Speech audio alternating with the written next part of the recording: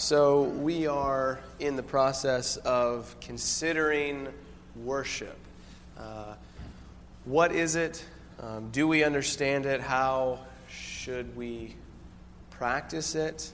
Particularly now, how has the church, since the time of the New Testament, understood the doctrine of worship? How have they made it practice in their lives? And so last week, because those who don't learn from history are doomed to repeat it, and so doomed to repeat its mistakes, rather.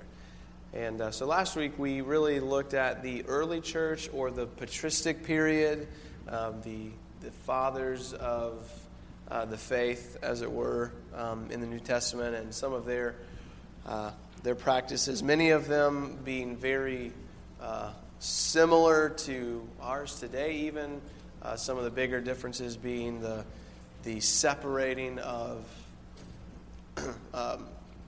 the actual physical removal of people that weren't baptized believers. They would have had to leave the service before the Lord's Supper would have been taken, and public prayer. So they were there for some singing and preaching, reading of Scripture, but when it came time to partake of the Lord's Supper, they had to leave. And so that's a big difference to us. And then we saw towards the end of that period, in the 4th century, a lot of changes really began to take place. Some perhaps for the better, a lot for the worse, especially as through Constantine and others in the Roman Empire, as they became Christians or thought Christianity was useful for their own gain, whatever the case may be, Christianity was legalized and eventually mandated, and so a lot of change came into the church that probably wasn't for the best, as it really became a religion regulated by the state. And then we see that full-blown in the Western church in the Middle Ages, where you have worship of relics and saints. A summarizing statement we had for the church in the West, and even today the Roman Catholic Church, is that there are many things done, but very little is explained. And so most of the laity, the members of the church, don't understand what they're doing or why they're doing it. And so that leads to a lot of problems. Today, then, we want to pick up and talk about, in the Middle Ages, the church in the East, the Greek-speaking church as opposed to the Latin-speaking church, and then we'll look at the Reformation, the Puritans, and some modern trends. We may not get through all of that today. And then next week, Mark Hatfield will be here to preach, and he'll give a report for us in Sunday school in China. So we'll take a week off, but then we'll be back to probably finish up this aim in church history. So, the Eastern Orthodox Church. What we said about the Western Church is that if change and development characterize the Western Church, does anybody remember what I said characterized the Eastern Church? Stagnation. Nothing much changed from the beginning to even now. Eastern churches don't have pews, they don't have a pulpit or any musical instrument of any kind. What they do have is a bunch of two-dimensional, so no statues, but pictures of Christ covering the walls, as well as other biblical characters and saints. The interior of an Orthodox church was and is divided in half by a step and an icon screen, which is covered in icons or images, pictures. And this separates the rest of the church from the table of Holy Communion. And so this screen with these images on it has 3 doors as well, signifying the Trinity. On the left of the 3 doors is an icon of the Virgin Mary. on the right of the doors is an icon of Christ. The altar is always east of the church and represents heaven. This altar contains a draped square block from which the priest celebrates the Eucharist. Catholics call this the altar. The Orthodox and the Eastern Church call it the throne of God sometimes. On top of the table is a crucifix, and there are 2 candles and a copy of the Gospels. Behind the table is a seat for the bishops. In the Orthodox Church, worship contains sermons, Bible readings, and prayers. An Orthodox congregation will stand for the entirety of the service. They receive the bread and wine of communion at the same time together. The bread is dipped in wine and then served on a special spoon, and this dipping of the bread and wine is called intinction. In the East, unlike what we said from the West, where there was a time when, and even in a lot of ways today, that at some level the Lord's Supper is withheld from the laity. The Eastern Church never withheld the Lord's Supper from church members. And at the end of the service, anything not consumed is handed out to all worshipers. So rather, whether the priest either destroy or consume the elements, at the end they just pass out the bread and wine in the Eastern Church.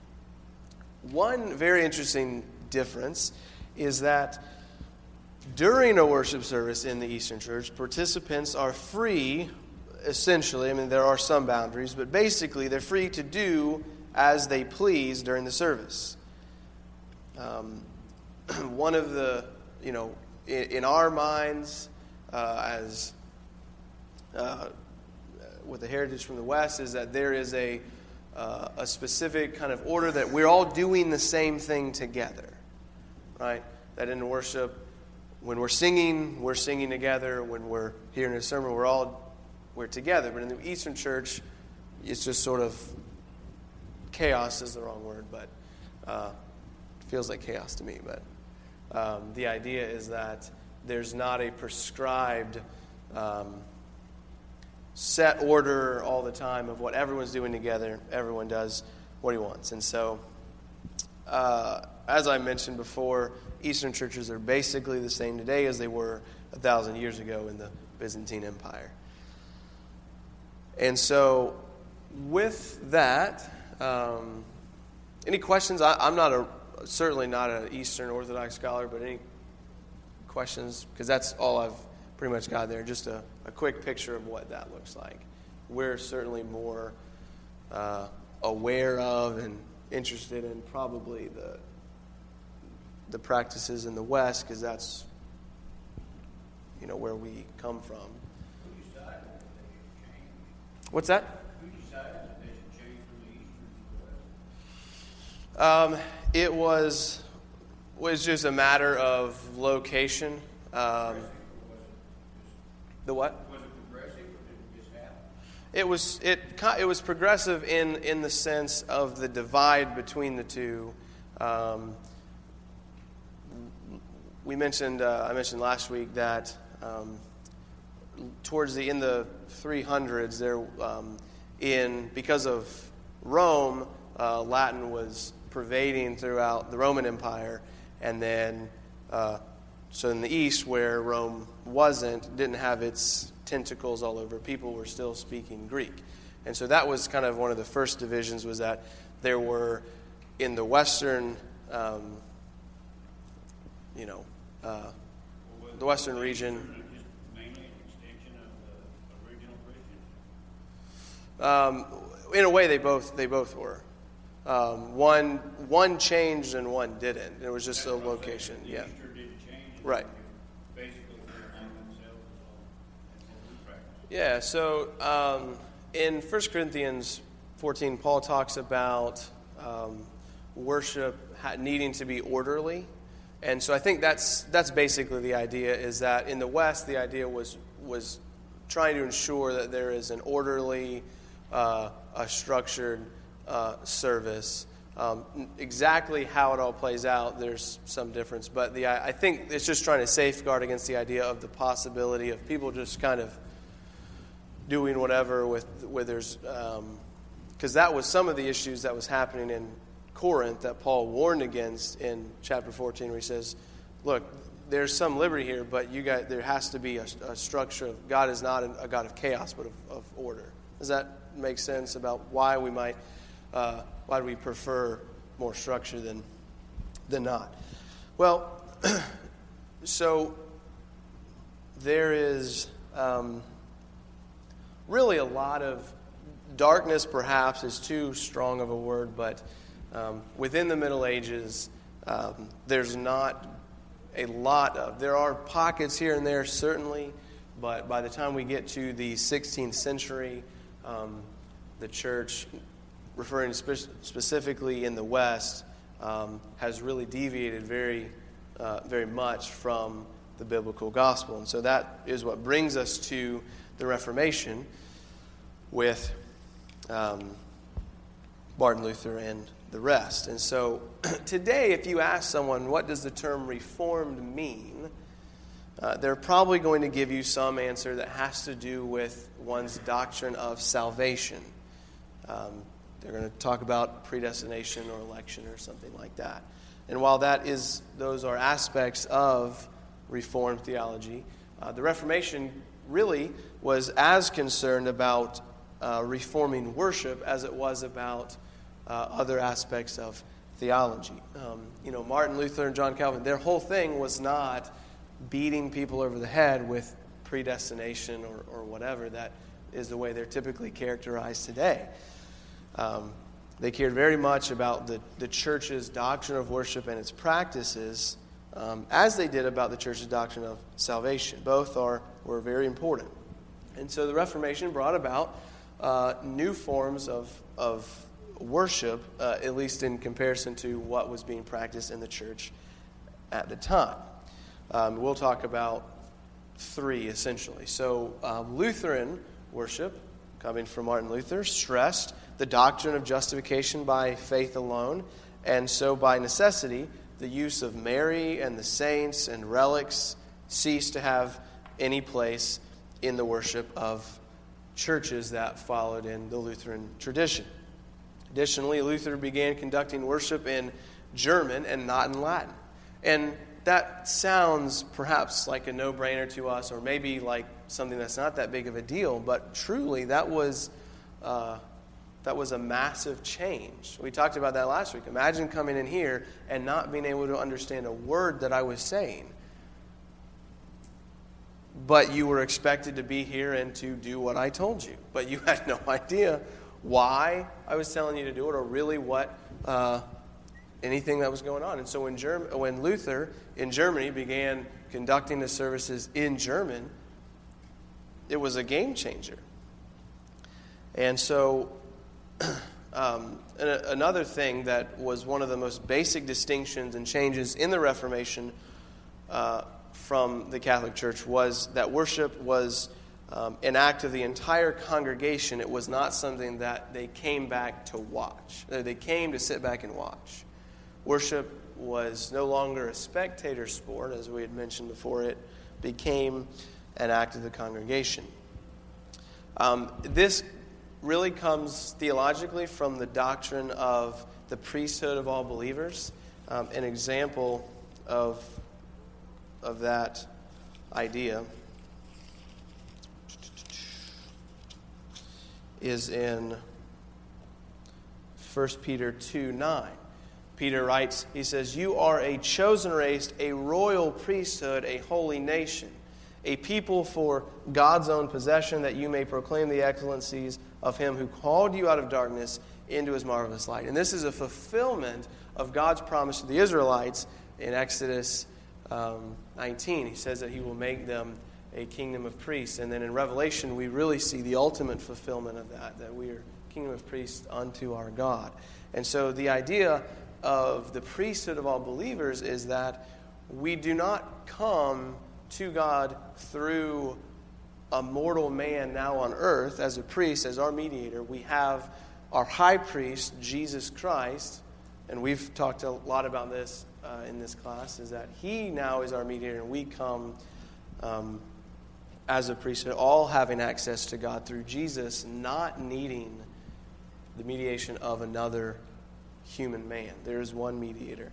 And so this undergirds the practices of Lutheran churches, and it meant that worship was a corporate and congregational act, and it wasn't a performance by professional worshipers watched by a passive people. This congregational aspect of worship inspired corporate singing of psalms and hymns. That was another thing. In the Catholic Church, it was mostly you would hear things sung. The congregation did a little singing itself. But in Lutheran churches, Luther was very big on music.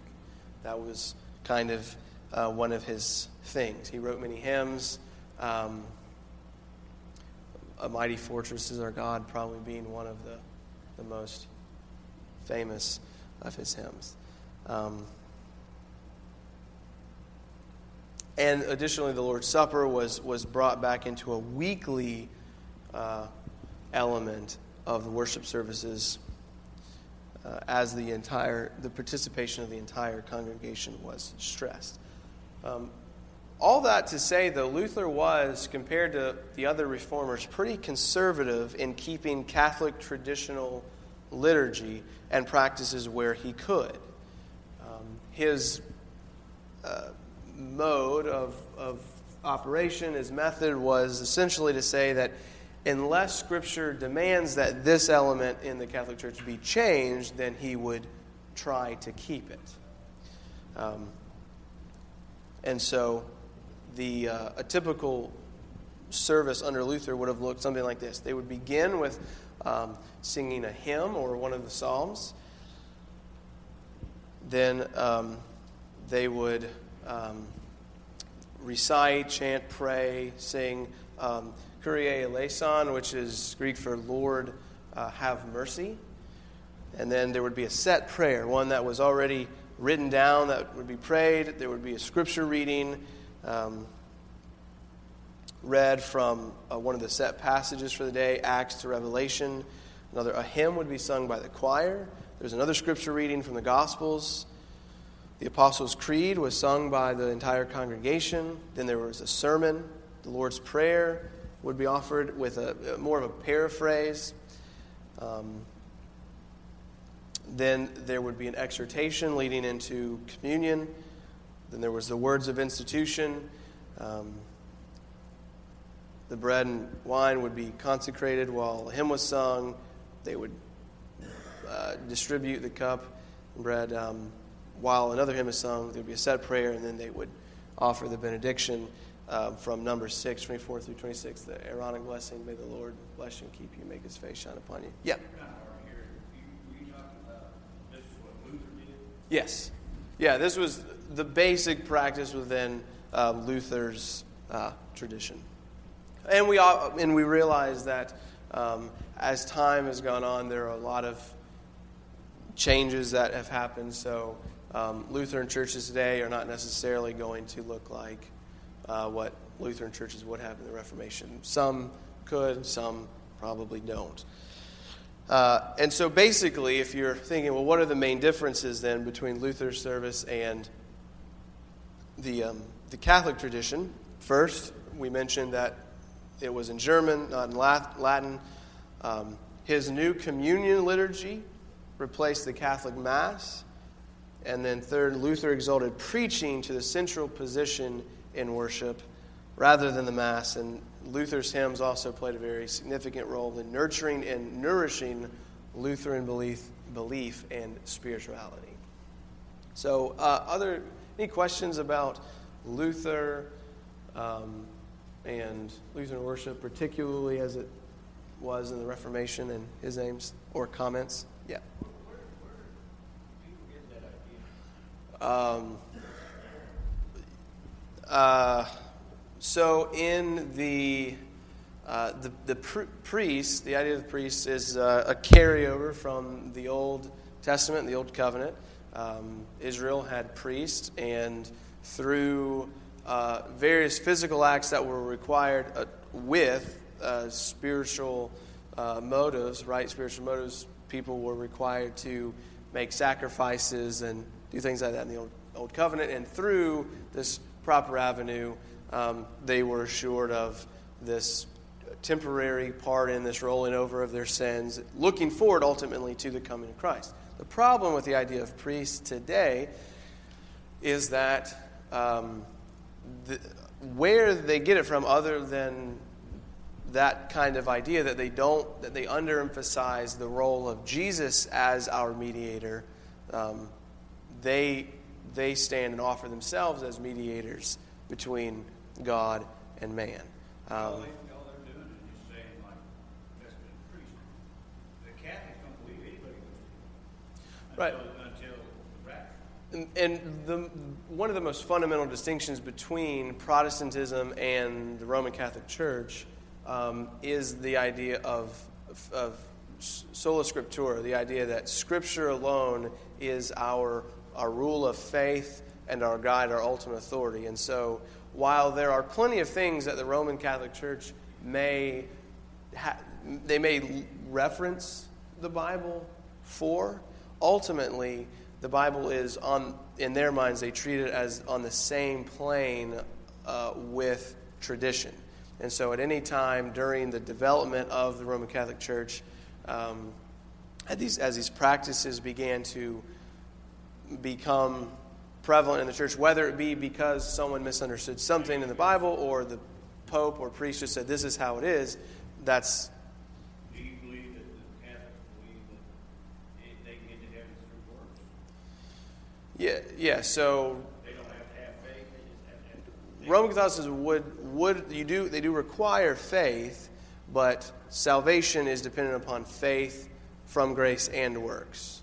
So it's not a solely works-based thing, but it's faith plus works, which is not what the Bible teaches. Paul says that we are saved by faith apart from works of the law. But we do know as Protestants, we say that if you have faith, that will produce good works in you. But what is it that is the basis on which I am accepted before God? It is the work of Christ alone, appropriated to me through faith. And so, and not every single Roman Catholic that could call himself or herself one necessarily believes that. But the Roman Catholicism as a system, that's what they teach, is that it's faith plus works. Anything about that or questions to Lutheranism? So, all right. Zwinglian worship then. So Ulrich Zwingli or Zwingli, it's a Z-W-I-N-G-L-I, Zwingli, Ulrich Zwingli from Zurich. His outlook on worship brought about a much more obvious break with Catholic tradition than Luther's had. Luther permitted practices from Roman Catholicism to remain so long as they were not forbidden by Scripture. We said that before. Zwingli, however, stressed that nothing should be done in worship unless it was positively commanded by Scripture, particularly the New Testament. Operating with this foundational principle, Ulrich removed all religious pictures, statues, crucifixes, candles, altars, and relics from the churches which were following his lead. Additionally, he saw to the removal of the organ, choir, priestly robes, and religious processions. None of these things, Zwingli argued, were authorized by the New Testament. Like Luther, he advocated for the exclusive use of the native language. So for him, it was a Swiss dialect of German, not Latin. And he introduced a version of the Lord's Supper where the laity received the bread and wine while sitting in pews, a common practice among Protestants today, first pioneered by Zwingli. He did use some liturgical forms of worship with set prayers and creeds, but he really did introduce a genuinely Protestant form of these things, not merely translating the old Catholic liturgy into German. Singing, however, was not part of Zwingli's tradition. One author says this. He says, even though Zwingli was probably the best musician among the major reformers, he had a radically different position from that of Luther. Zwingli believed that that music was too powerful and too emotional to be used in Christian worship. He argued that music would too easily move people away from focusing on the word and its meaning for them. As a result, in Zurich, singing was eliminated from worship in Zwingli's day. No musical instruments, no choirs, and no congregational singing were permitted. In the place of singing, Zwingli had the congregation recite scriptural passages antiphonally, which is sort of like a call and response. So half the congregation would read one line, the other half would read the other, and they would go back and forth. That. You got one side of the stadium saying one thing, and the other side saying the other part. Right, just like that. So it's safe to say he was not a charismatic. No, yeah. Definitely no, he's not a charismatic at all. Worship in the Zwinglian tradition was basically a preaching service, right? And so there was Bible readings, prayers, and a sermon. He did not regard the Lord's Supper as integral to Sunday's worship, as opposed to the other reformers. He was content celebrating the Lord's Supper 4 times a year: Christmas, Easter, Pentecost, and then there was a local Zurich festival on September 11th. This was probably because of his view of what actually took place during the Lord's Supper and what did not take place during the Lord's Supper. If you know anything about one of the bigger debates in the Reformation was on the issue of the Lord's Supper. The Roman Catholic Church had taught the doctrine of transubstantiation, that upon the consecrating and blessing of the elements, that Christ's physical body and blood actually the elements were transformed into Christ's physical body and blood. Really. Accidentally, if you ate them, it still tasted like bread and wine. It looked like bread and wine, but spiritually, they were truly the actual physical. So it's confusing, right? Physically they're there, but spiritually, but it's really physically his actual body that's supposed to be in heaven, ruling and reigning at the right hand of God now, is divided and re-sacrificed over and over again. So that was transubstantiation. Luther taught a version of consubstantiation, that the body and blood of Christ are with the elements. They're sort of, he would use every preposition that was possible, other than they were above the elements, under the elements, with the elements, around the elements, but they weren't actually the elements themselves. But it was hard to distinguish what the difference was. We'll talk about what Calvin said in a second, but Zwingli basically said that Christ was present only in his divine nature. Right? That as Christ is God, that God is omnipresent, there was no special presence of the Lord in any way, shape, or form during the Lord's Supper. It was a memorial, an act of commemoration, and nothing else. I remember in college trying to work through this issue, and an author that I read, he said it's odd that the way we talk about the Lord's Supper sometimes is that the only place, we know for sure, the one place where Jesus isn't is at the Lord's Supper. And he was being facetious, but I think he made a good point. So, but that was Zwingli. So Zwingli did not see the Lord's Supper really as a means of grace in any way, where it was an act of obedience, commemorating, remembering the Lord's death.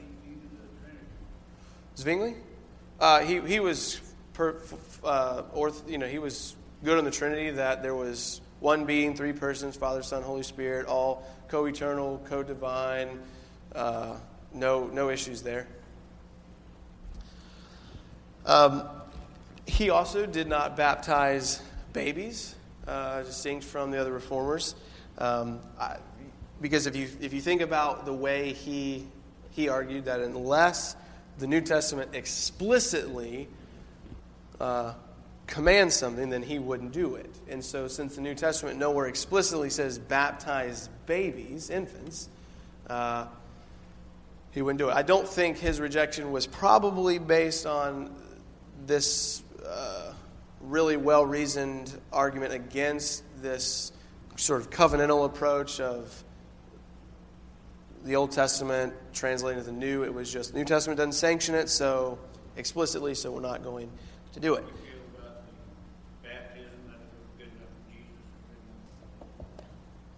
His order of worship looked something like this. There was a set prayer. There was a scripture reading from the New Testament letters. Gloria in Excelsis was recited antiphonally by the congregation. There's a scripture reading from the Gospels. The Apostles' Creed was recited antiphonally by the congregation. There was an exhortation, so sermon and then leading into Holy Communion. There was the Lord's Prayer recited by the congregation. There was a set prayer that he would offer. There were the words of institution for the Lord's Supper. There was a consecration and distribution. So when they had it, this is what they would do. Consecrate and distribute the elements. A psalm was read antiphonally by the congregation. He would pray again and then offer a benediction. Questions on Zwingli, one of the other reformers?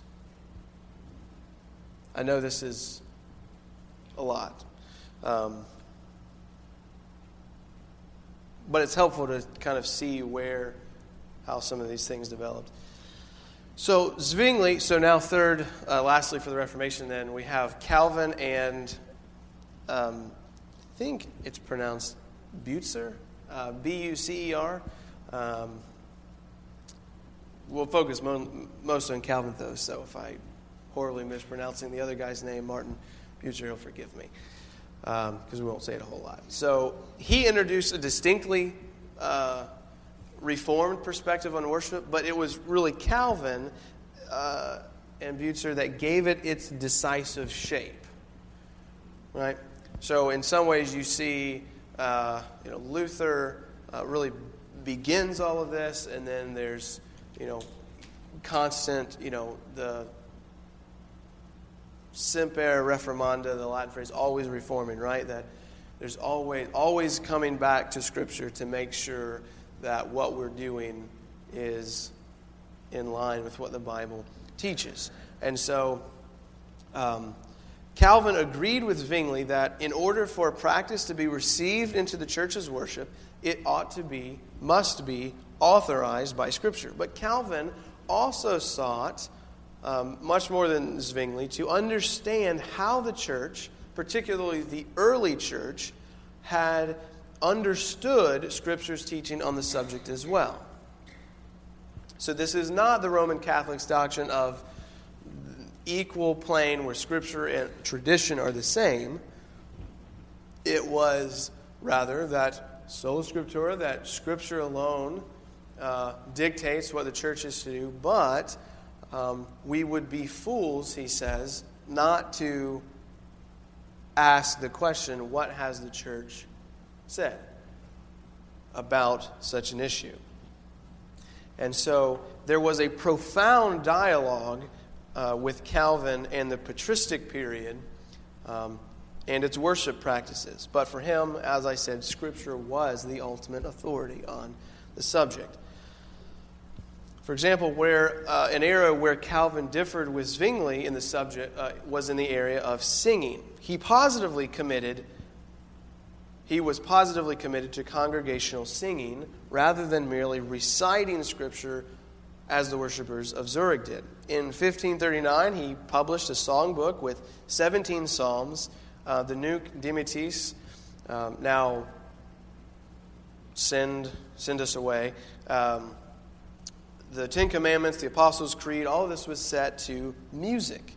In agreement with Zwingli, so that's where he differed with Zwingli, where he agrees with Zwingli. contra Luther, Calvin's music was not accompanied by other instruments besides the human voice. So Luther was organ, for them that was huge. Luther, Zwingli and Calvin didn't have instruments, but whereas Zwingli didn't have singing at all, Calvin would have. So his services looked something like this. There was a scripture reading, an opening set prayer, where there was a confession of sin. There were scriptural words of pardon based on this confession of sin, words of absolution. The Ten Commandments were sung with Kyrie eleison after each commandment, Lord, have mercy. There was a prayer for illumination, scripture reading, a sermon. There was an offering, set prayers of intercession. The Apostles' Creed or a psalm was sung, and then there was the Aaronic blessing from Numbers 6. Contrary to Calvin's wishes, the magistrates in Strasbourg only allow them to celebrate the Lord's Supper once a month. So he wanted it every week, but the government of Strasbourg, and neither when he was in Strasbourg and in Geneva, pastored in both those places, neither place he was able to celebrate the Lord's Supper more than once a month. I think it had to do with Calvin's teaching on the Lord's Supper was essentially that Christ is spiritually present. So the Holy Spirit is present in the Lord's Supper, nourishing and strengthening believers. And so as we receive the Lord's Supper physically, we are to be receiving it spiritually. So by faith, we are being strengthened and nourished by the Lord. And so as this means of grace, as this right of the church, the magistrates in the various cities where he were, in wanting to limit the power of the church with excommunication and such, because if the church is able to have... So if the Lord's Supper is every week and they're excommunicating people, then that's a much bigger deal than if it only happens every now and then. And so that seems to be one reason why Calvin was only permitted to have it once a month. So he's not physically present in the bread and wine, as Luther said, basically, nor is his divine nature alone present, as Zwingli said, but the power of the Spirit nourishing and strengthening believers as they receive the bread and wine physically, nourishes their souls with the glorified human life of the ascended Christ. They would add in the Lord's Supper when they were able to do it after the Apostles' Creed. There would be a prayer of consecration. They would say the Lord's Prayer, words of institution of the supper. He would exhort the congregation concerning the supper. They would partake of communion while a psalm was sung. They would set prayer. The Nunc Dimittis was sung, and then there was the Aaronic blessing to close them out. Okay, so Calvin, nutshell, the Reformers in a nutshell. When Calvin was in Geneva, he had a slightly trimmed down version of the one in Strasbourg. He kept what he could, but basically the scriptural words of pardon, the declaration of absolution by the ministry of the Lord's Prayer, the singing of the Ten Commandments, and the Nunc Dimittis and the offering were removed when they were in Strasbourg. Okay, so that was, yes. French. He's French, Geneva. Yeah, and he would have thought the vulgar language, the common language spoken by the people, would have been important to use. But he would have had some of the songs. The Nunc Dimittis, for example, would have been Latin. So some things they used would have been Latin, but by and large, he was in French. So, all right, it looks like then what we will have to do is pick up with the Puritans leading into modern worship practices in 2 weeks. The Reformation took the whole time, so, but that's good. No, within Protestantism, at some level, people can generally trace their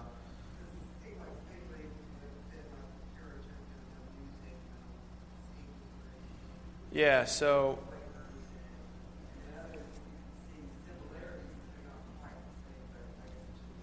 right, and what begins to happen is as the Reformation, so the church, was in the New Testament and the first several centuries, the church is fairly diverse. It becomes much more monolithic in the Middle Ages, in the West at least, with the Roman Catholic Church. You come to the Reformation, and then there's this attempt to reform the church that does not go well, and so people have to break. So Luther never intended, he was not, we call it a reformation and not a revolt, because his intention was not to start something brand new. For most of his reforming career, he still honored the Pope and all sorts of things. He wanted to the 95 Theses that he nails on the door of the church in Wittenberg was not this, let's everyone come together with our lanterns and pitchforks and take the bishops and priests out. It was he was calling for debate. But so things didn't go well, and then this is further divide. And so as we get further and further away from the Reformation, there's more and more things cropping up where at some level you can technically trace things back to the Reformers, that there are a lot of things that come about that kind of don't have much. And so we'll look more in that later, but does that answer your question at all? Yes. Hebrew and Greek, he would have used. Yeah, that was, and we didn't get to mention that, but in the Reformation, one of the biggest sort of the battle cries of the Reformation was getting back to using the original languages, the Hebrew and the Greek, because the church had used Latin when Jerome, I think in the 400s, had written the Latin Vulgate. That became the standard Bible for the church. Even when languages changed, it didn't. And so, but it was one man doing his own translation, and that wasn't perfect. So Calvin, Luther, they really stressed using the Hebrew and the Greek to translate directly into the languages rather than translating from the Latin or any other language. It wasn't this progression of we have Hebrew to Greek to Latin to German and then French, and then we get Spanish and now English or whatever. That our Bibles today, their Bibles. Sure. Yeah, penance rather than repentance. Different things. Good. Okay. For time, we'll pray. If you have other questions, I'd love to talk about them, and then we'll pick this up in 2 weeks. Father, thanks for your word and for your day. I pray, God, that you would meet with us, draw near to us, and help us, God, that as we continue to look at the past and we look at your word, to learn from the mistakes of others, to benefit from the things that they did right, as well as the things they did wrong, and ultimately that your word would be our true guide, our ultimate authority. So bless us now, meet your people and who seek to worship you in spirit and truth. Give Nick the great unction of the Spirit to preach your gospel boldly with zeal and love and humility. Give us ears to hear and hearts to understand. I pray this in Jesus' name. Amen.